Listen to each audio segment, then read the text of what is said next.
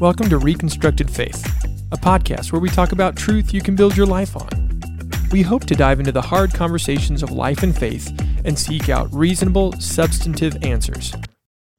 My name is Colson Lechner, and I'm joined by Chris Sherrod and Chris Legg. This is Reconstructed Faith. Welcome back to the Reconstructed Faith podcast. My name is Colson Lechner, and we have a full studio again today. Chris Legg, Chris Sherrod, and Brandon Starnes. How you doing? You guys are laughing at me because I cleared my throat right before. Right, that was great. My daughter, that's a professional thing. Callie gets into these. Is it ASMR?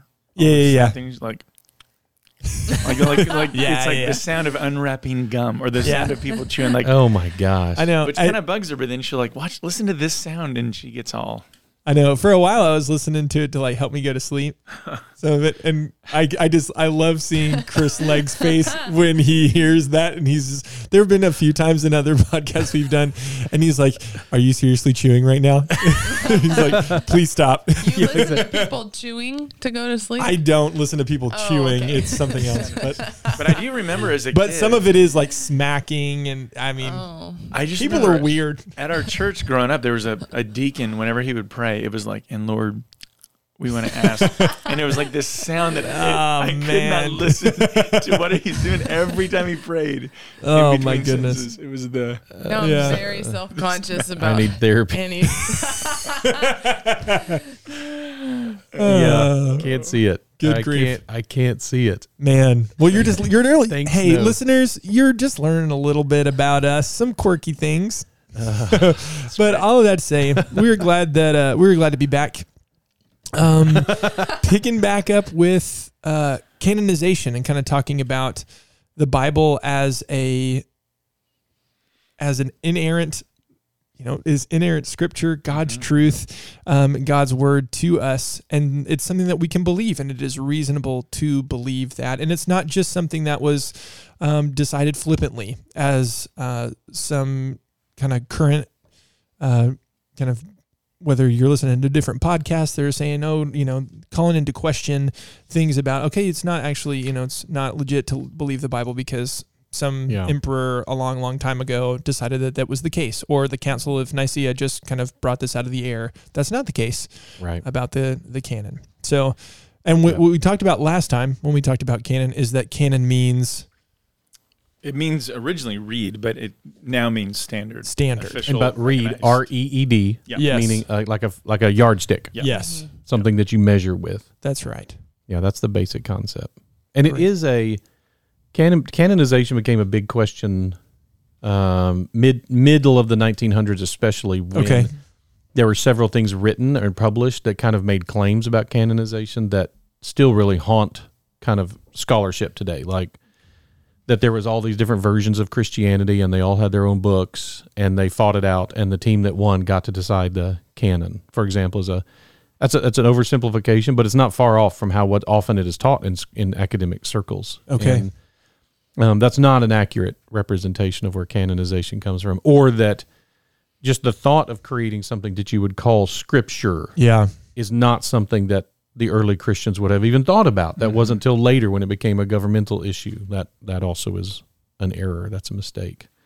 And I think people don't realize, too, a lot of the lost books they talk about, the early church even knew about a lot of them, but they recognized them as that's not on par with the rest of Scripture. That's not either not us, not part of us. It's not like they were trying to hide it, or we've discovered something no one ever knew before. Right. Yeah. They just were willing to go, there's a reason we didn't accept it.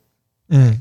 Guess it seems like it's about time for the Gospel of Judas to be discovered again. Mm-hmm. It gets about every 10 or 15 years. Right. Is that the case? Like somebody comes up with the Gospel of Judas, and then it becomes... Time Magazine will post something or whatever, and people are like, what? We had no... And it's like, you didn't know about this? Yeah. I've now been at this long enough that I didn't realize that as a younger person, but now I've been at it long enough to realize there's this pattern of every few years we rediscover the Gnostic Gospels, Gospel or of Thomas. the Gospel of Thomas, or the Gospel of Philip, or Mary's Gospel, or whatever. Well, that's what I've really loved about these conversations, especially being, having grown up in the church, and when you're younger, you kind of hit these roadblocks, or you hear these things for the first time, And like we've talked about a lot, it's like, oh my goodness, somebody's challenging this thought. Oh my goodness, I've never had this thought before. Right. And so it's really humbling. And then also, I mean, it's really comforting to know, hey, this is not the first time that this has come up. No. And so if you're listening, like hearing these things about Gnostic Gospels, maybe this is the first time you've heard it, or recently it has been something that's been challenging you. Know that you're in good company, and a lot of people have asked these questions before now. Can we just quickly go back? Like we hit a little bit about the Old Testament canonization. Why is it two different conversations, Old Testament canonization versus New Testament canonization? My assumption is because what we were unpacking in that conversation was the Hebrew Bible that existed, and then now the New Testament is different than the Hebrew Bible. Right. Is that why it's kind of? I'm assuming that's why we're sure. Well, there was this guy named Jesus. Yeah, exactly. But for somebody like Zing. Yeah, that was good. Thanks. Yeah, that was. Yeah, I don't. And again, and that might be a silly question. I'm just saying it's not. No, it's good. It's not. It's a. We're not saying there are two different Bibles, but at this. No, there's not two different things that we call the Holy Bible. Exactly. But you had two different populations that were choosing their holy books and grouping them and in essence canonizing them. In the Christian world, there was a canonization process of all 66 that was finally determined a few hundred years after Christ. But you had the Hebrew people, what they referred to as Scripture, right, long before Jesus walked on earth as the Messiah. And so, but when Matthew finished penning his gospel, he wasn't like, and this is Scripture now. It's hard to know. Really? Yeah, that's not an easy question to answer. When did they consider it? Well, and going back to your question, Colson, it was really helpful the way that both of you phrased how we view the Old Testament during the last conversation, because it's not that it is, I forget the wording, but you essentially were saying it's not that it is, it's just that it's fulfilled. Right. I don't remember the exact phrasing, but so we treat it as different, not that it is less authoritative. It is just fulfilled. And so not only is it a different time frame, but it's also, we view it still as Scripture, but with a different purpose. Is that how you would? That's part of it. It's interesting. One of the things that we were talking about yesterday, a few of us were talking about at my house about some of this, was the way that we want to treat Scripture as though it's written to us. Right. New Testament and Old Testament. Yeah. And that's not accurate. Right. It was at best written for us to learn from and to grow through and to have revealed about human nature and about God and what He requires and all of that. But you have to be very careful with saying, this is written to me. I mean, we even just studied 1 Peter, which begins to the saints who are scattered in Pontus, Galatia, Cappadocia, Asia, and Bithynia. It didn't mention Tyler once. Right. Or Texas once, or the United States once. So clearly that's not a letter written to us. Right. It says who it's written to. Right. Much less you get deeper into something like Paul's letter to Timothy. Right. To a now it's not even a population. Person. It's to a person. And we have to be so intentional and careful, and even if I can say it, sophisticated about how we engage with those things as what they are. And it's a nasty habit. Maybe that's unfair, but it's a habit of Christians sometimes to treat even Old Testament text as though it was written to them. And in some cases, it is very clearly not written to them. It is written to God's covenant people in that time period, because it's about, for example, getting to stay in the promised land. Yeah. Well, that's clearly not. I mean, we're not promised to stay in the promised land. That's not for us as Christians in any way. And so. Not for the nation of Israel. I mean, it's, again, that's why you can't just find a verse and go, no, see that verse that says this, and that's why, back to that conversation we had, with David. Yes, context matters, and so understanding the Hebrew Scripture from that perspective, recognizing that it is fulfilled, and I think we use the example of like. A dating relationship is fulfilled in engagement, and engagement is fulfilled in marriage. It's not canceled. It's not done away with. It's not. You're not teaching against it. You're not calling it evil. You're not. You're just saying its purpose has been fulfilled, and then aspects of it carry through and aspects of it don't carry through. I was going to say a lot of it overlaps, but then it continues to grow and some things don't apply anymore. Right. But then just coming up to speed on the New Testament, and then is it accurate to say that all of the Old Testament was viewed as scripture by the time of Jesus? Like it was again, viewed it's as probably a little more Word of complicated than that. Certainly parts of it absolutely were from very early, like the Torah was. I mean, the first 5 books, the books of the law were pretty much universally done that way. For the most part, the prophets would have been, so the easiest ones are the law and the prophets and then the writings. Some of the histories were probably treated as, may not have been universally considered like breathed by God, so to speak, the Chronicles and the Kings and the Samuels.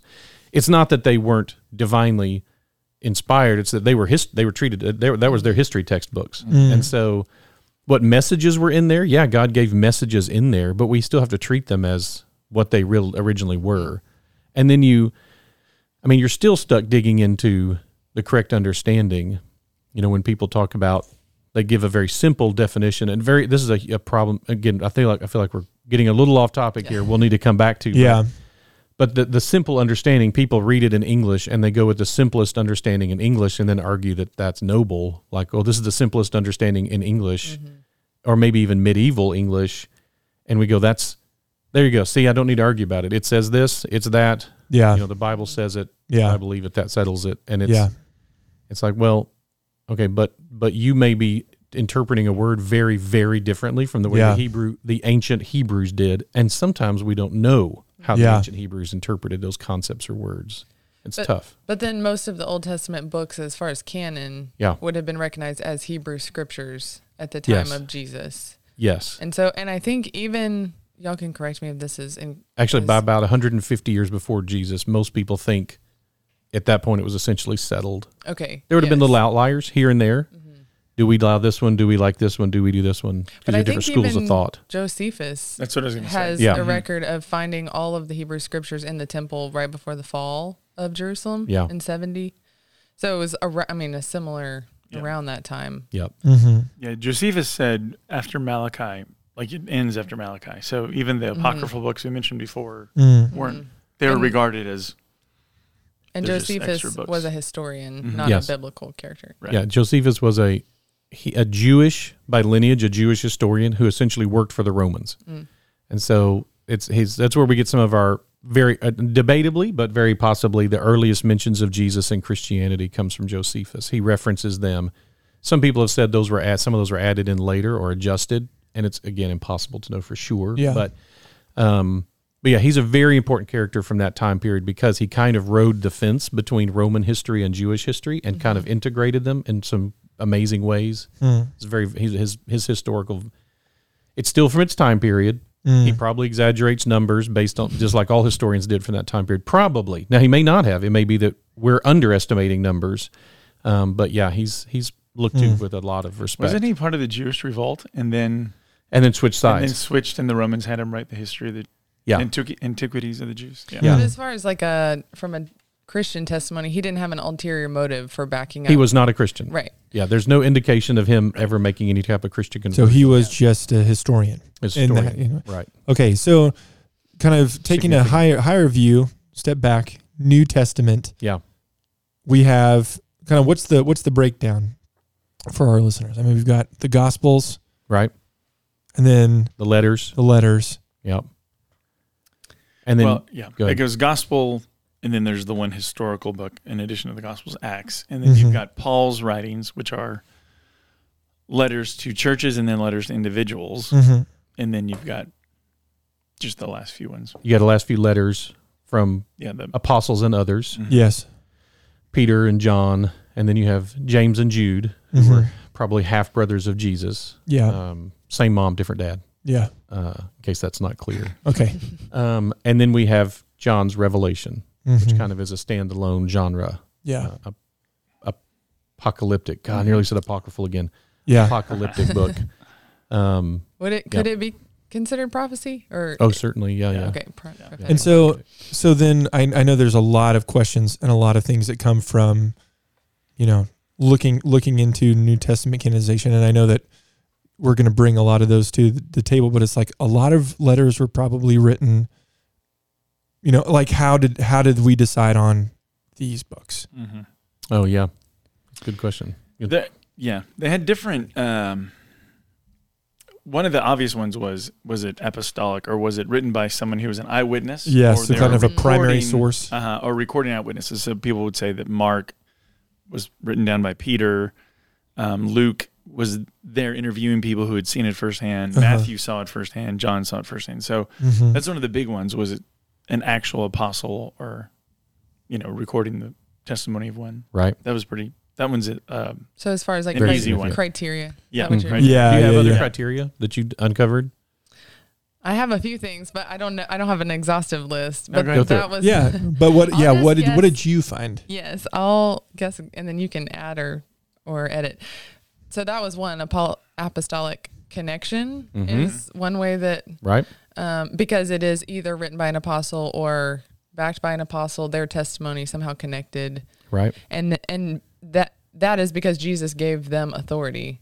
Jesus gave them the authority of after I go to heaven. And then obviously inspired by God, which was one.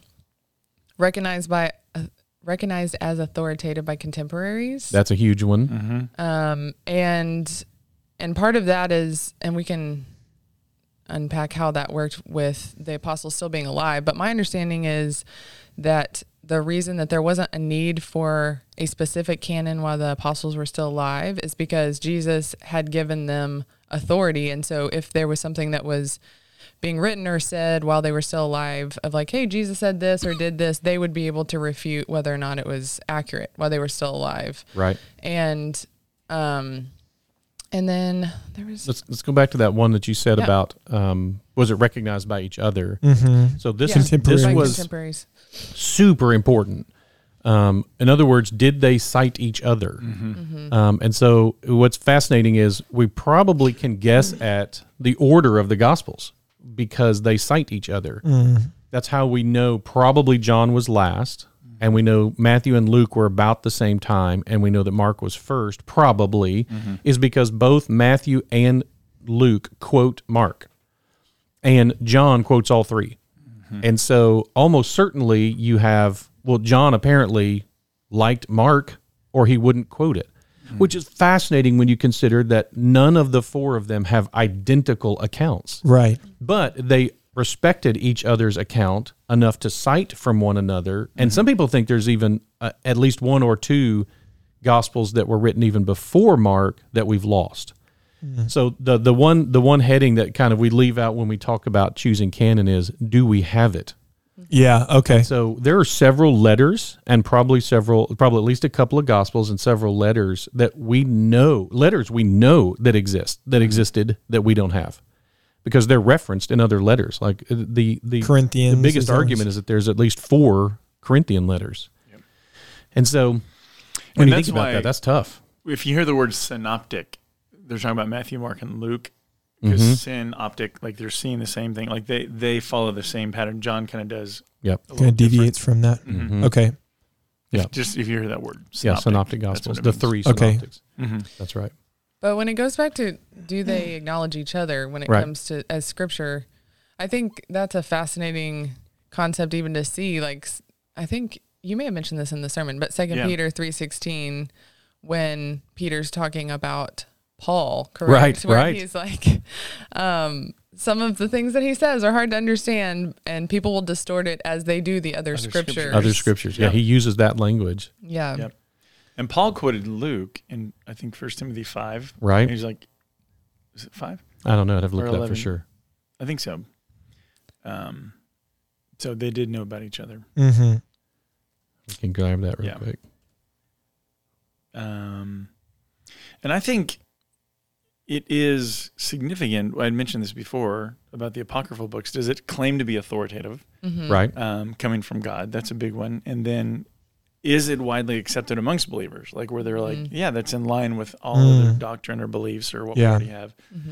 And there was debate. And I think that's, and again, it's one of those people feel a little unnerved to hear this, but there was there were books that were debated, like Hebrews, because we're not sure exactly who wrote it. And so people were like, we shouldn't include that. Or people felt James was a little soft because it talked about works so much. Like people didn't like, so there was debate about which ones should be accepted in the but then grand scheme. There it is. It's 1 Timothy 5:17 is quoting Luke 10:7. The labor deserves his wages. Okay. And in fact, what's interesting is Paul, quoting this to Timothy, says two things. One, for the scripture says, quote, you shall not muzzle an ox when it treads out the grain. Well, that's from Deuteronomy. Okay? So he's quoting Hebrew scripture. And, quote, the labor deserves his wages. Well, that second quote that he's putting in connection with Deuteronomy is Luke. And so the labor deserves his wages seems to be very much so connecting the Gospel of Luke to the Deuteronomy in equal authority. Yep.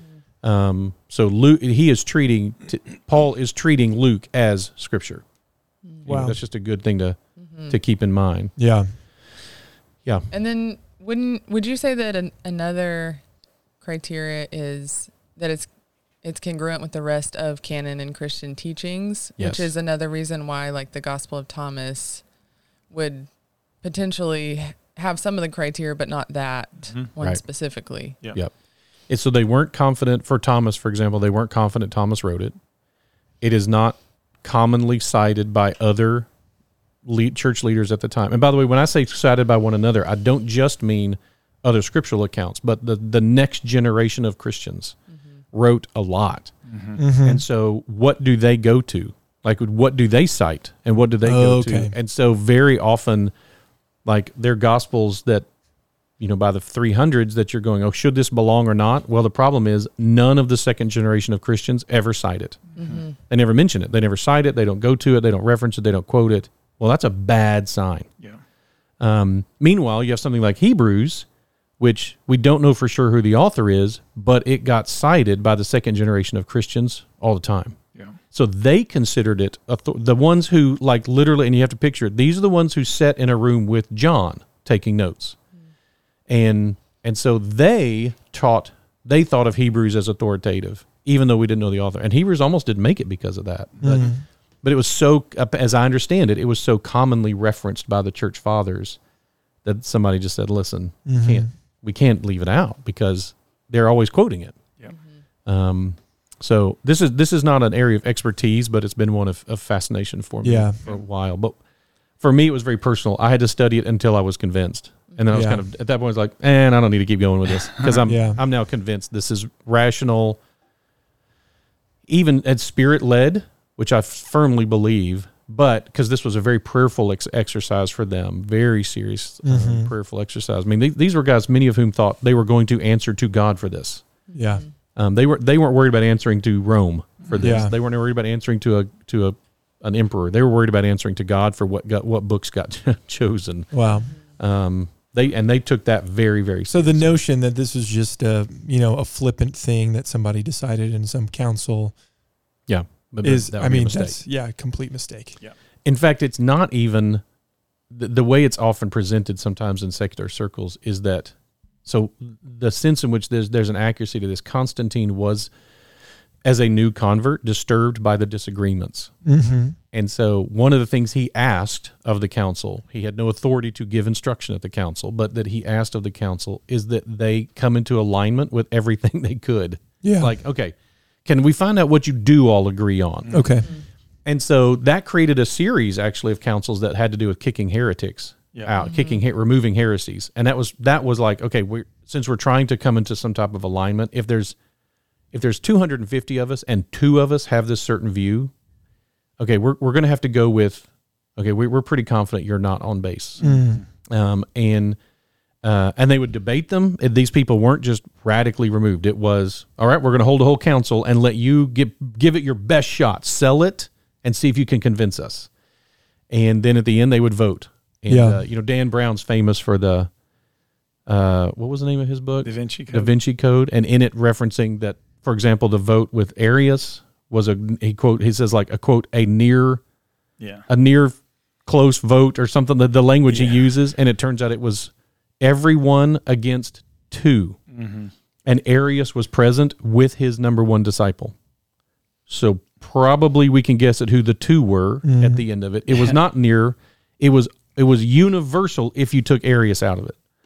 Everyone agreed, no, that's wrong. That's not what the Bible teaches. That's it. It was not a close fought battle at all. It was very, very clear in the church. Nope, Jesus was not a created being, which was all that he was trying to prove. Jesus was and he even believed, like what's wild is he believed Jesus was God.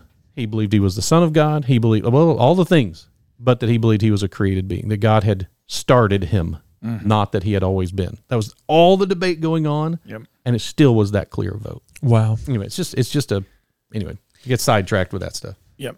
Well, that's where, again, you'll hear people now say that it was decided on either. Some people, for some reason, will throw in King James in there, but you're 1,000 years late at that point. But it's officially the church at the Synod of Hippo in 393 is when they officially, again, they acknowledged it officially, even though it had already been recognized. Yeah. That was something that was really helpful to me, just because it is a hard concept to think about, and that's the lie that's often presented, or the misconception, depending on the person's motivation, but that this group of people or these church leaders are the ones who decided. And I found a quote from it really helped my understanding. I think it's from F.F. Bruce, who's a New Testament scholar, theologian. But he said, the Council of Nicaea did not meet to discuss which books belonged in the New Testament canon. It recognized the books that the church had from the beginning considered to be the Word of God. Right. And that seems simple, but I think that's missed a lot. Even the first time I studied the Council of Nicaea, was like, oh, they decided on the Bible. Yeah. And the winners won. Exactly. And that was the book that we have both read about, the deconstruction of the girl that we know.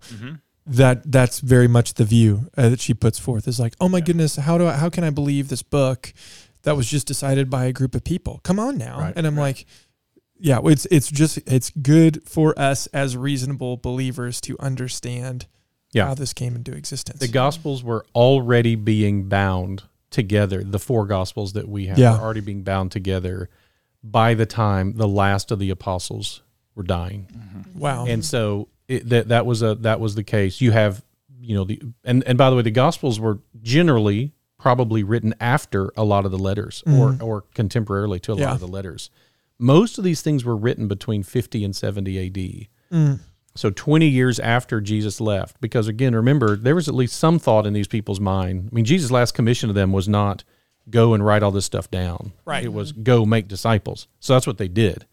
And they went around the world. And it wasn't until they started dying. It was like, oh my goodness, we probably ought to write this stuff down. Yeah. And because they thought there's a good chance he's coming back while we're alive. Yeah. By the way, it's also a little bit of a false teaching that they all thought Jesus was coming back while they were alive.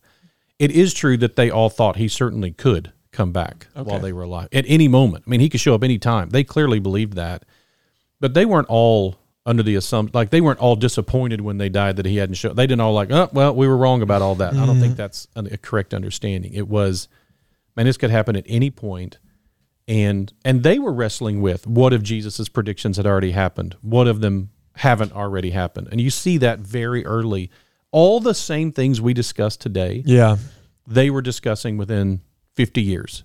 And whether it's eschatology, the end time stuff, whether it's the age of the earth, whether it's whatever it is, they were already discussing those things with the church, the second and third generation of Christians, going, hey, what does this mean about this? And what does it mean about this? And what do we have to believe, and what do we not have to believe, and all that stuff? That was they were already deconstructing their faith and reconstructing it.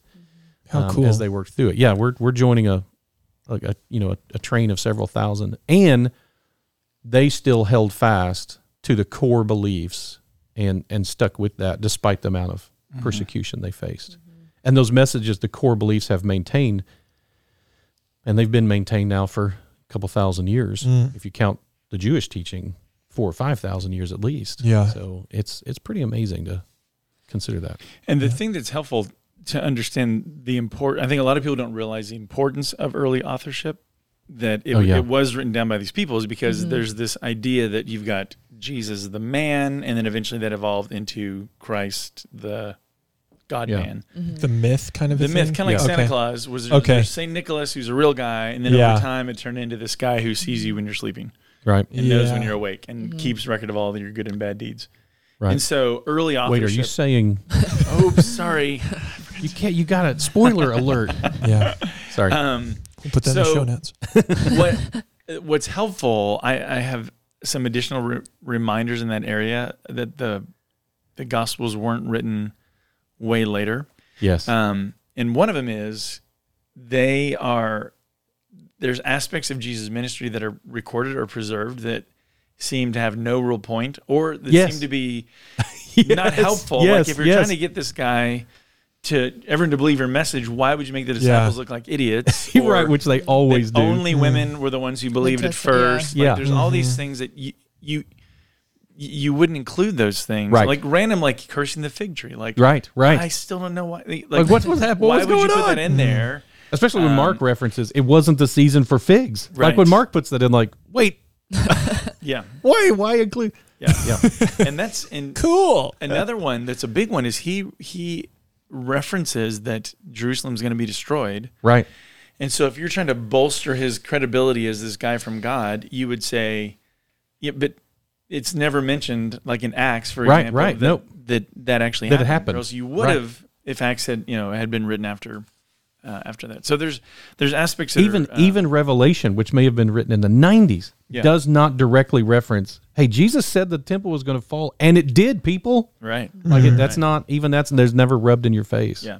And another thing too, if the church was inventing this Jesus to meet all of its own early needs, he didn't talk about issues that they dealt with, like circumcision. Right. Like that was a huge problem. Biggest church council that they ever had was on that issue, or spiritual gifts, or Gentile inclusion, or the role of women, what foods are clean or unclean. Like those are all big things that plague the church that Jesus didn't address. So, or not clearly enough to go, not clearly enough. Here's the answer. So if you're trying to invent this religion where he answers all that stuff, you put those words in his mouth probably. But so there's other aspects that I've said many times, if they were creating a religion, they blew it.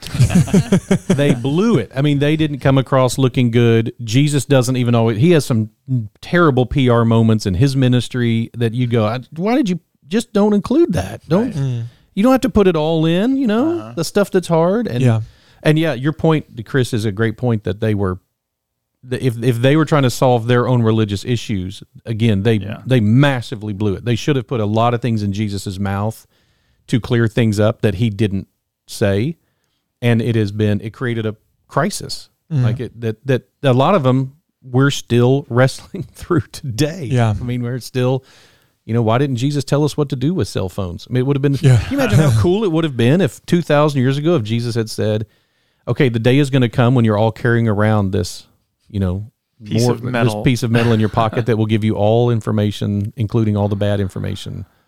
Here's what you should do when that happens. And we gotta be like, look, oh my gosh, he nailed it. Like that kind of stuff would be really good. If you're inventing it, we're not. Right. They didn't even do that for their own time period, much less now. And so I think, I've always thought one of the things I like about Christianity is what a poor attempt at a religion it is. And then what we tend to do as Christians is then we start creating a religion. We keep trying to recreate a religion after the fact. That's tough. And you see what happens when we do anything like, okay, we've done the research, we've done the work, we're going to go with these 66. There may be another couple that could be included, but we're not confident, so we're going to leave them out. There may be a one or two that we're including that I could get to were questionable, but we've been convinced to the level of conviction that they belong in. So we're going to make that decision final now. And here we are 1,500 years later still defending that decision. Wow. Imagine if they had said, and then this, and then this, and then this, and they just created this massive list, how we would have to do that. So people say we want clarity, but then the minute you have any clarity, everybody throws a fit about it. So it's a tough win sometimes. And we mentioned, I think, in the Old Testament how much archaeology supports the Old Testament, but same thing in like the book of Acts and Luke and things like that. Like there's a guy named Sir William Ramsay, which was this really famous archaeologist who doubted that Luke really was the author and that it was, firsthand, but then he eventually became convinced after studying it. Yep. Like, I think he became a believer. Wow. It kind of came out later that after studying all this stuff, but archaeology still applies to the New Testament too. You want to have that be maybe our focus next time, is so we can wrap up this canonization conversation, New Testament especially, how we ended up with the books we did, and what are some of the controversies, and why they even thought this was a good idea, and then maybe we can jump over into some of our favorite archaeological things. Thank you for joining us for this episode of Reconstructed Faith. If you enjoyed what you heard or were challenged, please leave us a review. It'll help other people find us. If you have questions or a topic you'd like to hear discussed, shoot me an email at info@southspring.org. Reconstructed Faith is a resource of South Spring Baptist Church. Remember, don't give up, trust God, search for answers.